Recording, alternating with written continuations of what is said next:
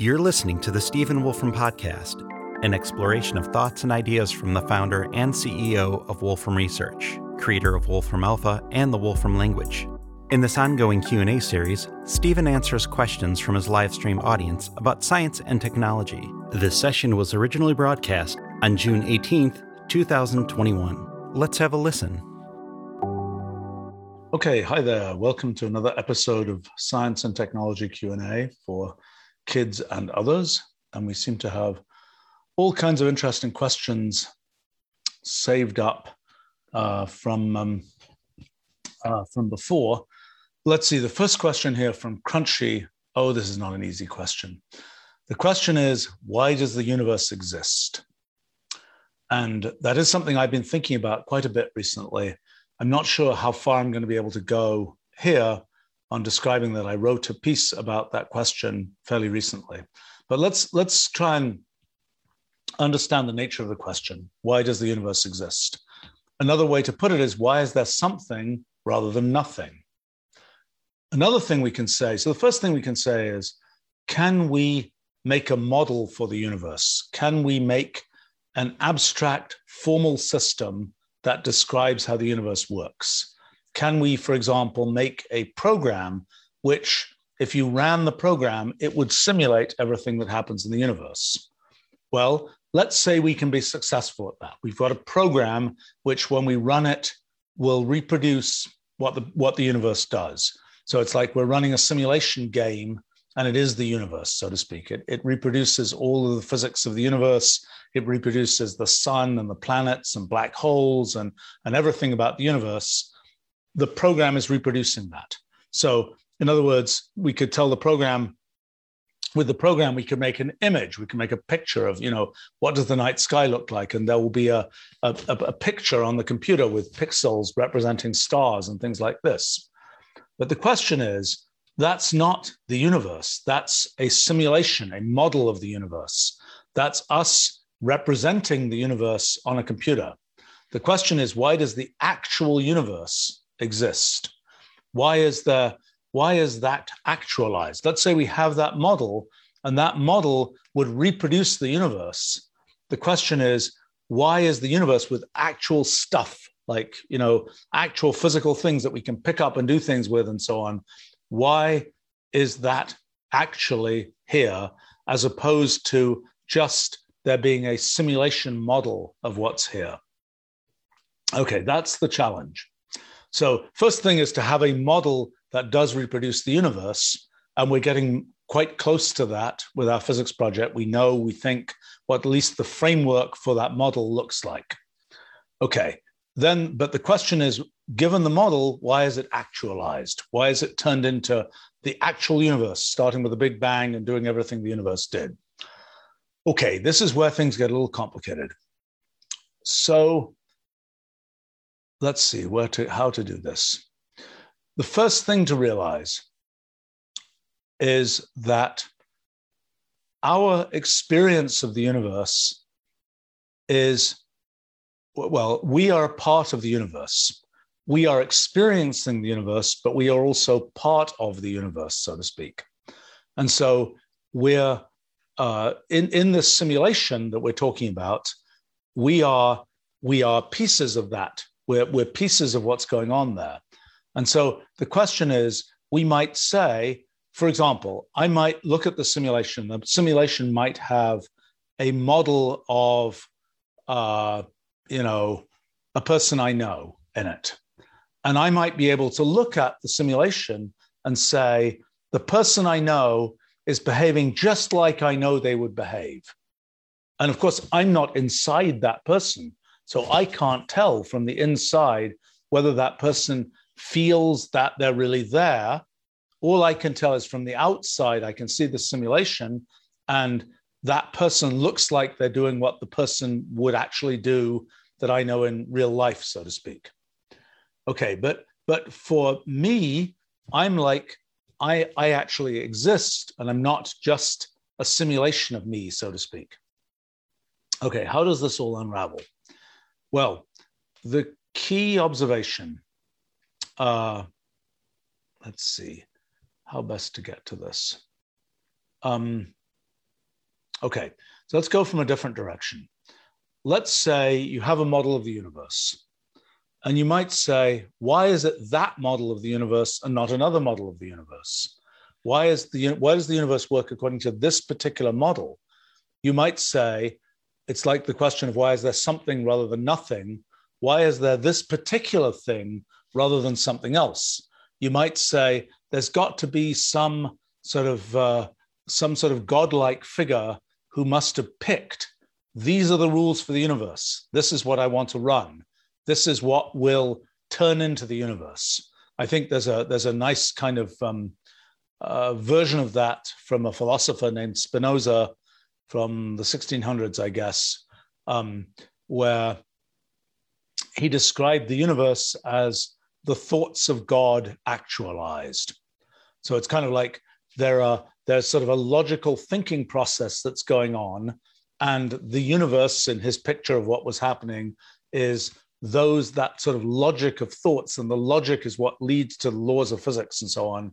And it's those being actualized that make our universe. So, okay.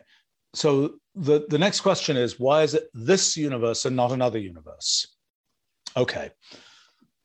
So in our models of physics, one of the things that happens is that there can be, given the structure of the universe, given a state of the universe, there can be many different possible states which the universe goes into at the next moment in time. And in fact, there's this whole branching and merging structure, this whole multi-way graph of possible histories of the universe that can develop. And one of the things that we realized is that quantum mechanics, sort of a key piece of physics, is the result of this kind of branching and merging of histories of the universe. So in a sense, there isn't a unique history for the universe. There's not a unique set of things that happen in the universe. There are many possibilities, and they're all happening. And so one of the questions then is, well, why do we perceive a single set of things to be happening in the universe? And the answer, which is a little bit hard to understand, is, well, we are part of the universe. So in a sense, if the universe is going in these many branches of history, so are our brains. So it's kind of the story of how does a branching brain perceive a branching universe. And it's merely the fact that we have the idea that the universe does a definite thing that causes us to sort of knit together those different branches of how our brain is behaving to say, well, actually, the universe is doing this definite thing. Okay, so it turns out you can go even more extreme than that. Not only does the universe follow a particular rule, but apply it in many different ways, so also the universe can actually follow all possible rules. And in some sense, I think the universe is following all possible rules. Now, you might say, how do you then conclude anything? It's like if the universe can follow all possible rules, it's like not everything, every possible thing can happen. So how can you ever say anything in science or otherwise? Well, that's not the way it works. Because the point is that as soon as you say all possible rules can be followed, and it can be the case that, and you're starting from many different possible states, you get to many different possible states, you get this complicated network because you can say you start from a state, there are two rules that apply, they lead to two different states, then there are several rules that apply there. And one of the things that can happen is the states that you get to from those two different states can merge and be the same state. So what you end up with is this complicated, entangled graph of states that you get to by applying different possible rules. And even when you're applying all possible rules, the thing you get is not just a nothing. It's a very complicated structure with a very complicated thing with very definite structure. And in a sense, that is the universe of all possible universes. That's the entangled version of the histories of all possible universes. They're all tangled together. And so then in a sense, then it's not a question of, well, which universe gets picked? It's all universes are getting picked. They all have these complicated, entangled histories. And so then the question is, well, if we are perceiving the universe, if we're observing what's going on, we are also part of this complicated, entangled universe of all possible universes sort of history of all possible universes thing. And what we realize in the end is that it is, as entities embedded in this, we perceive what's going on. We can only perceive some small slice of all these possible things that are happening, because we are, in a sense, observers who are able to do only a certain amount of computation and so on. We are only capable of perceiving a small slice of this sort of history of all possible histories object. Another way to look at it is, in physical space, we live at a particular place in the universe. And it's a huge amount of effort that we haven't been able to do to, like, travel to a different galaxy or whatever else, to move around in physical space. We also live at a particular point in what we call rulal space, the space of all possible ways of perceiving the universe, so to speak. We perceive the universe in very particular ways. There are an infinite set of possible ways you could perceive the universe, but we perceive it only in a particular way. So it's, in a sense, we're at a particular place in physical space. We're also at a particular place in rulal space. And the thing to realize is, the universe that's out there in rulal space is this universe of all possible histories. And no choice had to be made in producing that. The choice is, where in rulal space do we happen to live? Just like where in physical space do we happen to live? And that determines the details of our experience and perception of the universe. So now the question is, why? The original question said, why does the universe exist? Well, the answer is that this structure that we get from following sort of all possible rules is the inevitable structure that you get by following formal rules for things. So, like, you might define 1 plus, and then you say 1 plus 1 equals, define 2. It's inevitable, given the definitions of 1 and plus and equals and 2, that 1 plus 1 is equal to 2. That's not something where you have to actualize anything. That is an inevitable formal fact.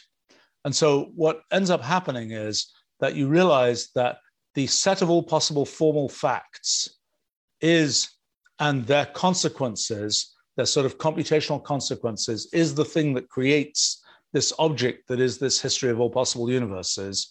And the fact that there's no real issue of why that exists, because it is a formal fact that is a thing that can be constructed formally, just like you can formally construct 1 plus 1 equals 2. You don't have to say, I have these one stone and another stone, and you put them together and it's 2 stones. So in a sense, the question of sort of why the universe exists is this statement that, in fact, the universe exists because it is constructed from these purely formal objects, and it is all possible formal objects. And so there's no, we're picking this particular one to exist. It's like all possible formal objects, and you can kind of construct any of them. And then our perception of the universe is based on sort of living at this, experiencing it from this one particular point in this rulal space. This is a complicated subject, and I hope that gives at least some flavor of how one can answer that type of question. That one of the interesting consequences is that insofar as the universe exists according to this argument, so also mathematics exists. And one might think of mathematics as something where you just decide, I'm going to set up certain rules for mathematics. I'm going to say x plus y equals y plus x. That's a rule, that's an axiom for mathematics. And I'm going to build mathematics up from axioms. And that's been, for the last 130 years or so, that's been kind of the traditional view of kind of what mathematics is. It's something where you pick a set of axioms, a set of principles for how geometry works or arithmetic or something like that, and you build up all the consequences of that from those principles. What this realization about the universe and its existence implies is that there's actually an object that is not picking particular sets of axioms, but it is an object that represents the consequences of all possible axioms. And that, in a sense, mathematics, as we practice it, is really just looking at little tiny corners and slices of this object that represents all conceivable mathematics. It's a somewhat different view of mathematics, And there are things that one can imagine are global features of this sort of universe of all possible mathematics is, just as there are global features of the physical universe of all possible universes. And those global features turn out to be laws of physics that we know, like laws of gravity, laws about quantum mechanics, and so on.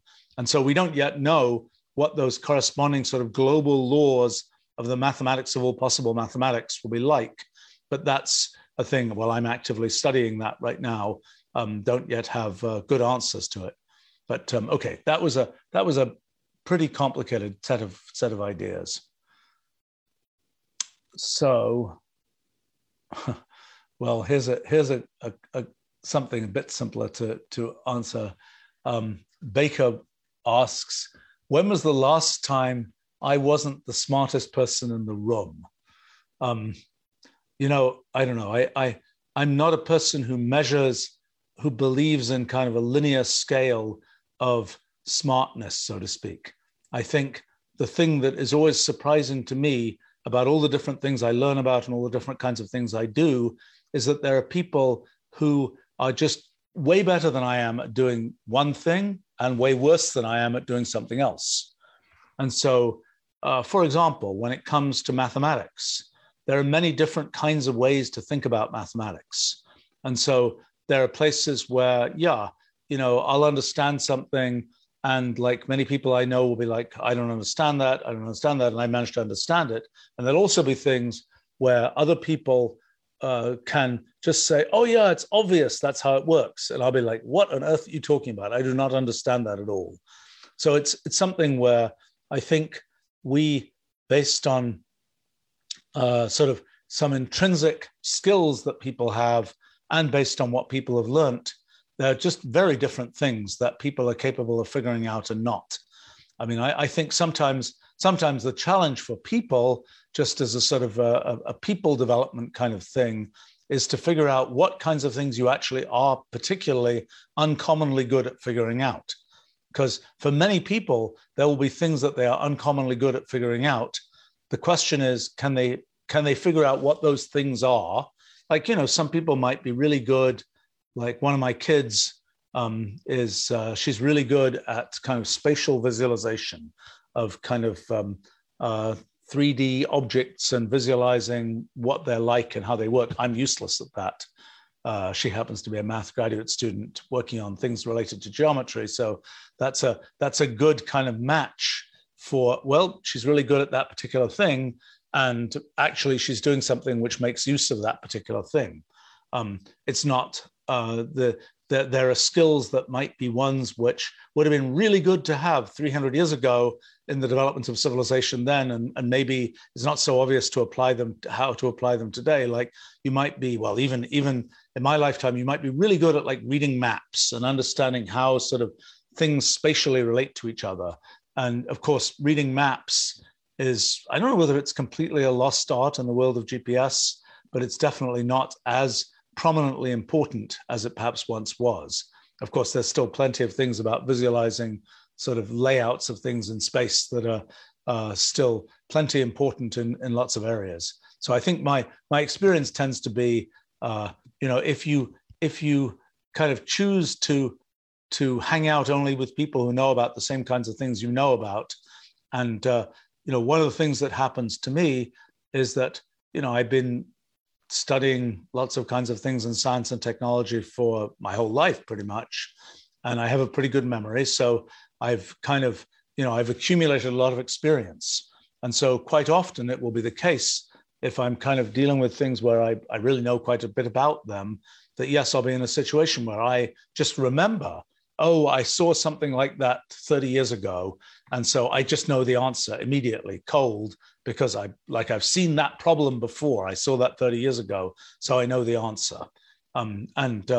It's if one's confronted with something new, it's a question of, can you figure out sort of the new answer? And that's something, well, I like that a lot, kind of figuring out from first principles what's the answer to something. And sometimes I find it very disorienting when I run into people who are good at, as I sort of, they're good at sort of operating at a level where I don't understand the pieces that are being put together, but they can come up with conclusions, even though the pieces don't seem to be well anchored into anything. And they can even come up with correct conclusions. And for me, I tend to have to build things up where I sort of understand the foundations, then I go to the next level and the next level and so on. And it's been interesting in our physics project. There are different people who've been working on sort of the front lines of our physics project and who think about things in different ways. And some of them are much more in the kind of the sort of the tortoise-like approach of slowly going from the foundations and building up one layer on top of another, which is kind of the most common thing for me. And there are others where they're kind of going from these very abstract ideas and being able to connect them together and come up with conclusions. So, you know, in my own life, I suppose one of the things that I learned very early, I happened to go to a kindergarten in Oxford, England, where there are lots of smart kids. And so I think from the age of 3, I never particularly thought of myself as the smartest person in the room, because I probably wasn't in many measures of these different kinds of things. But anyway, a fun question, a bit easier than the why does the universe exist question. All right, so many more questions here. Okay, there's a question here from Simple. If all knowledge about physics was lost, which theory will be the most difficult to rediscover and why? Well, a good question. I mean, the things we've been working on with sort of our approach to fundamental physics now that I started about 30 years ago, a good test case for that is, would that theory have been found if, you know, we hadn't worked on finding it? I think the answer is, I think it would have taken at least another 50 years, maybe 100 years. I think it is something where what's kind of happened is that every field develops in a certain direction, and it has certain sort of ideas that seem like they're self-evident and intrinsic to the field. Like in physics, oh, you build these mathematical models and you construct things in this way, and so on and so on and so on. And to get to the place that leads to kind of our approach to fundamental physics, you kind of have to go in a different direction. And you kind of have to think about things in terms of computation.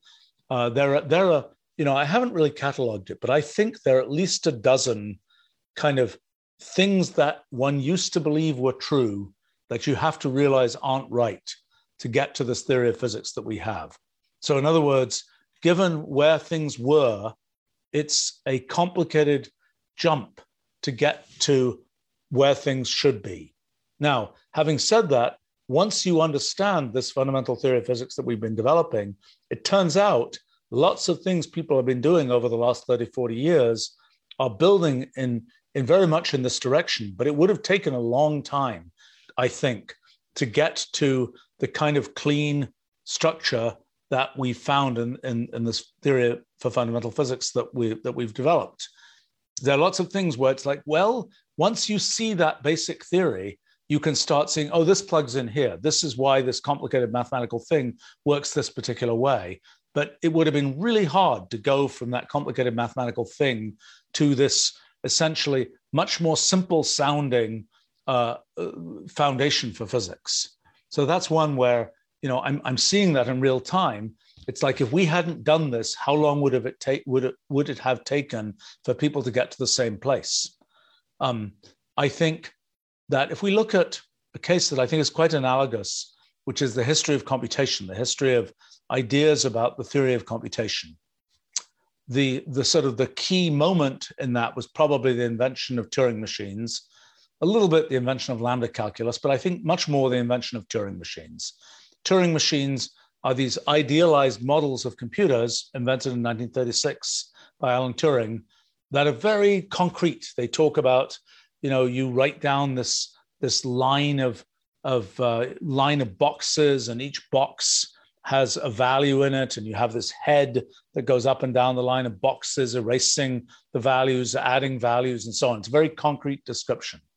Well, people had things a little bit that in the end turn out to be equivalent to that. They'd had those, well, certainly for 16 years at the time when Turing machines were invented, but a whole collection of these: lambda calculus, general recursive functions, combinators, post-production systems, just a whole bunch of different kinds of things. But none of them, they were all kind of complicated and abstract and had a lot of structure in them, which kind of didn't make it evident what was really foundationally going on. And so it took the invention of kind of this very concrete idea of Turing machines. Then you could say, well, actually, it's the same as lambda calculus, and it's the same as this, and it's the same as that. And then you can build this bigger theory on top of that. But it took those pieces to get to that point. And so I think that's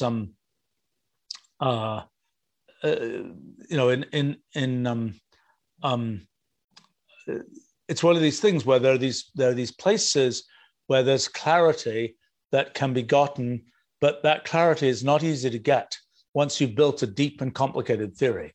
Now, the history of physics could have been different. For example, I'm fond of thinking about if computers had existed in a long time ago, how would the history of science have been different? Like the Antikythera device, which comes from around, well, between 100 BC and 100 AD.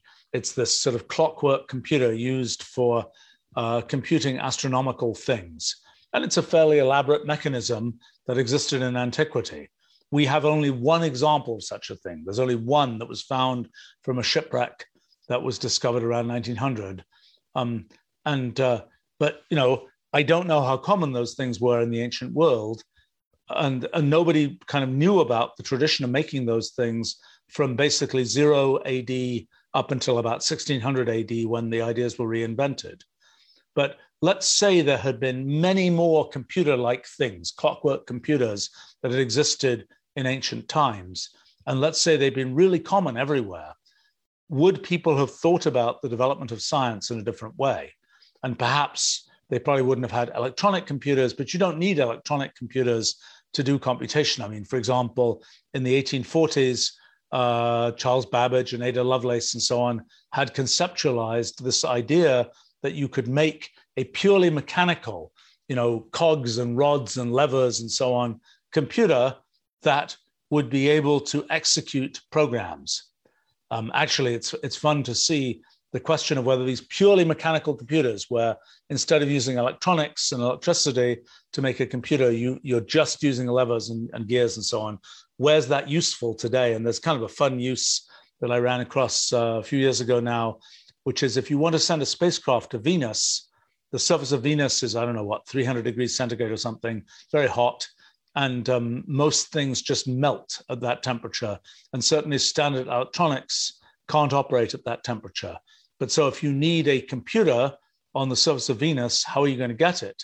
Well, you can do something really exotic. You can run the clock back 150 years, and you can say, let's use those analytical engine techniques that Charles Babbage and Ada Lovelace worked on, and make a mechanical computer for our spacecraft for Venus.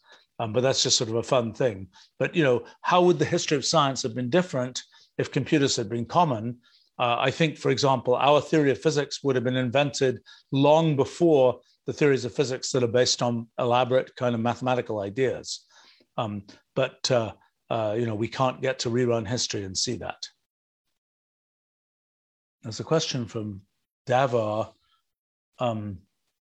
about Wolfram Alpha, and saying, yes, we don't use the idea of knowledge graphs. Is this kind of weird idea that kind of came out of the early history of AI, that knowledge is somehow best represented by a graph of what's related to what. And yes, some knowledge is representable that way, but that's not a great way to represent all knowledge. It's kind of a silly way to represent all knowledge. I think that the history of representing knowledge has an interesting history. I mean, at some level, our natural language is a representation of knowledge.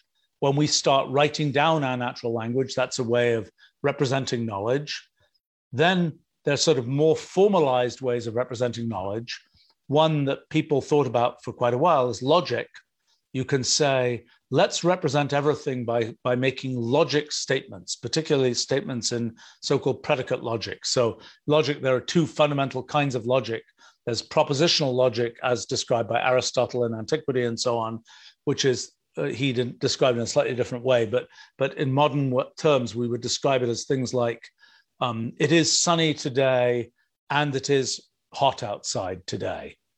And we could say it is sunny today implies it is hot outside today. And then we could say, or it is raining today. So we could say it is sunny today or it is raining today, but both of those can't be true. And we can kind of make logical inferences based on ands and ors of statements and so on.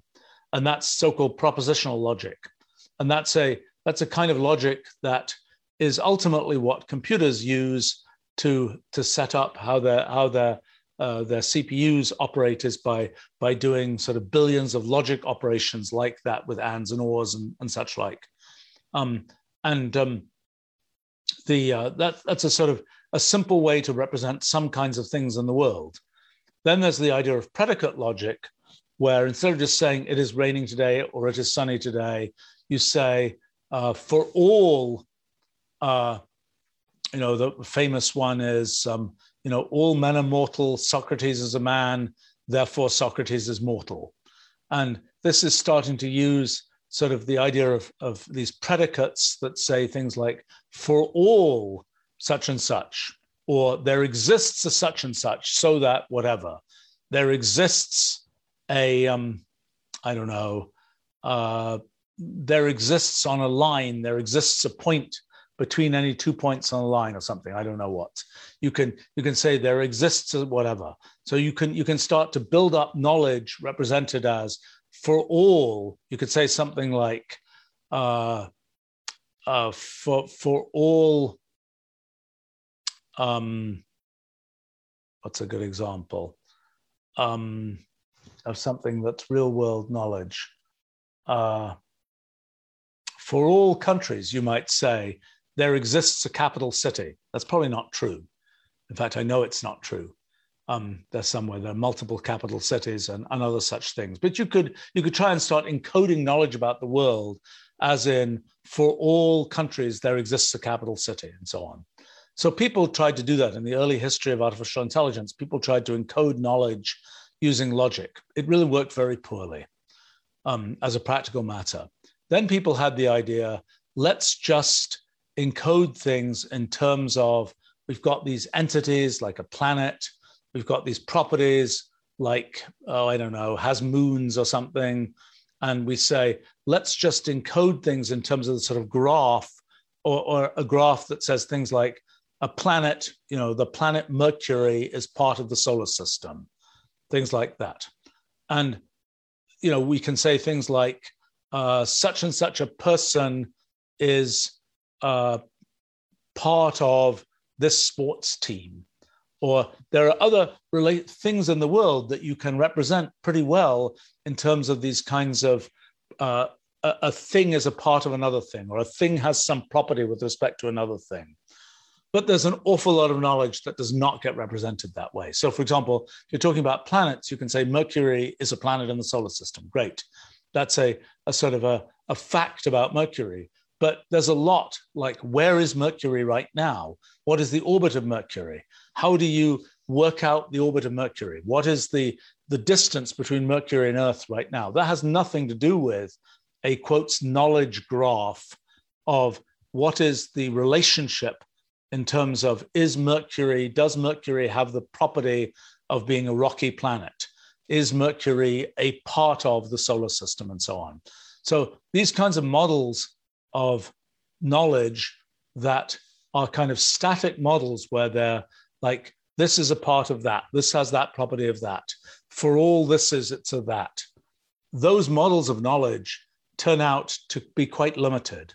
And the things we as a civilization know, particularly from the last 300 years, from a time when things like the mathematical sciences have existed, now the computational sciences exist, the kinds of knowledge that we get from that are not well represented by this kind of static idea of a knowledge graph. Yes, if you're trying to figure out, what products does a company have, and that might be representable by just there's a company, it has these products, each product has these components, et cetera, et cetera, et cetera. That's representable by a graph of connections. But in general, that's a very poor model of the knowledge that we as a civilization have accumulated.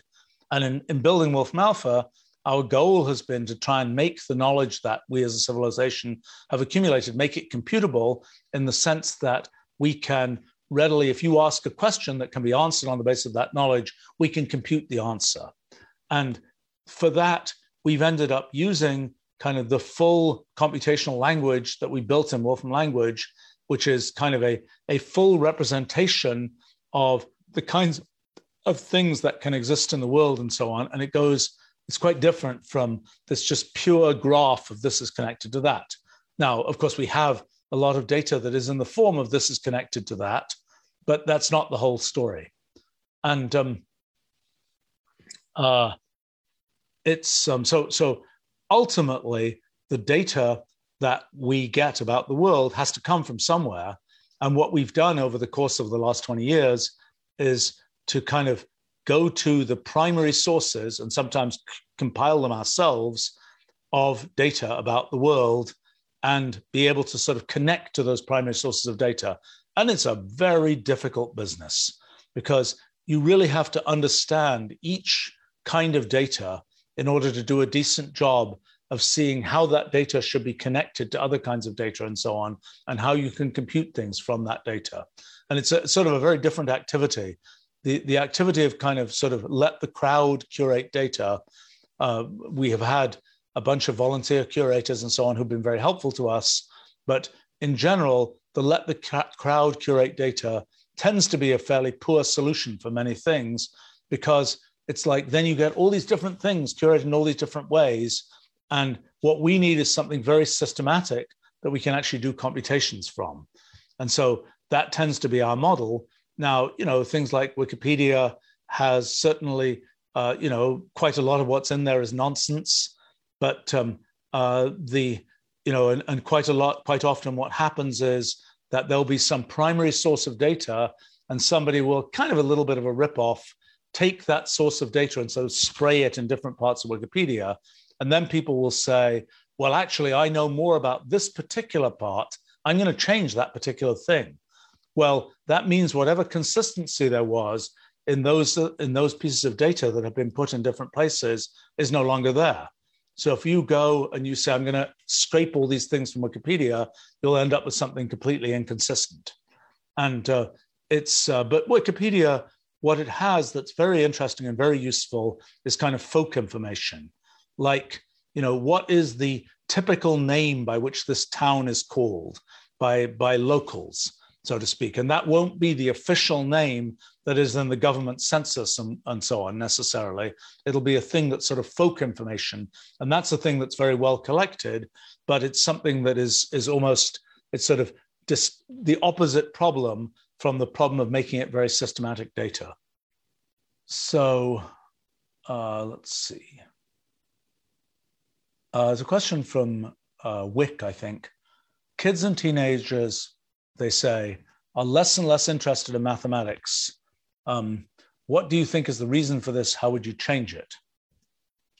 Well, I don't know. Some kids and teenagers are interested in mathematics, but yeah, plenty are not. And I'm afraid one of the things that's tended to happen is that there's a sort of mechanical kind of mathematics that is, do this calculation, do that calculation. That's a very convenient thing for people to use as part of the education process, because you can just say to a kid, well, here's 100 math problems of this kind. Go off and do these. And you'll learn some skill in doing those. But by the way, you can also assess easily how well did that kid do on those math problems. It's a very sort of easy loop that's kind of like a production line for sort of learn these things and be able to learn sort of the mechanics of how to do them, and then test what whether you were able to learn those and so on.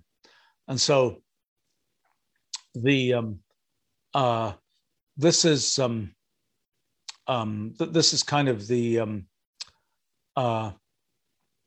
has been kind of a, public education in mathematics has been going for 130 years or something now. And unfortunately, the exercises that are done haven't changed very much over that period of time. In fact, even if you look at the very earliest calculus books from like the 1730s, you'll find some of the same exercises there that people have in calculus books today. Of course, a big change over that period of time has been the arrival of computers. And a lot of those kinds of things that people would do mechanically with mathematics, we can now do instantly. And, I've personally been responsible for building some of the technology that makes that possible. We can do them now with computers, with Wolfram Alpha, with Mathematica, with Wolfram Language, and so on. And so then the question is, okay, if you can do those things automatically, then what can you then see in mathematics? What can you then get to in mathematics? And the answer is you can get to some really interesting things. Not only can you do much richer, deeper mathematics itself, and you can do sort of experiments in mathematics, but also you can use mathematics because you can use much more realistic mathematics to reach kind of things that relate to our kind of everyday world. Now, does that mean it isn't worth learning the mechanics of how to do mathematics? It's worth learning the mechanics of how to do something precisely. Whether mathematics and integrals and calculus is the best thing to learn that about is not clear. I think it's better to learn that about writing computational language, which is another thing that requires sort of precision and kind of very systematic thinking to be able to do well. It has the nice feature that when you're writing computational language, you get immediate feedback. It's kind of like, well, it worked or it didn't, rather than I hand in my homework and the teacher says I did that algebra correctly or not correctly. It's something where I can kind of immediately see for myself, did the computer do what I intended it to do? It's also something where you get sort of the leverage of all of what we built in computational language and so on, and you get to the point where you can immediately connect with things about the everyday world. So I think there's the fact that one of the things people take away sometimes, or quite rather often, from learning math in school is, oh, I'm not very good at doing this. Oh, it's really kind of boring. It's really kind of horrifying that those are the things people take away from their experience in mathematics. Now, it's certainly the case that not everybody will be a mathematician. Not everybody will get into the fine details of the very elegant results of mathematics, the very elegant things that can be done in mathematics. But you don't get to see any of that often in sort of at the ground level doing this mechanical stuff, which realistically can be done well by computers today. So I tend to think that there are three things that you get out of kind of doing math. Think about three. One of them is just learning how to do something precisely. It could be writing computational language, writing programming languages, things like that. But some math, it's good to learn. And it's good to know how to do something systematically and precisely. One sort of exercise that I kind of have described about math and sort of mathematical thinking is somebody hands you a cube and they say, label the corners of the cube. How would you label the corners of the cube? And somebody might just say, well, label this one number one, this one over here, number two, number three. Okay, but be systematic. Think about that systematically. What will be some systematic ways? There isn't a right answer to this, but how would you think about that problem of labeling the corners of the cube?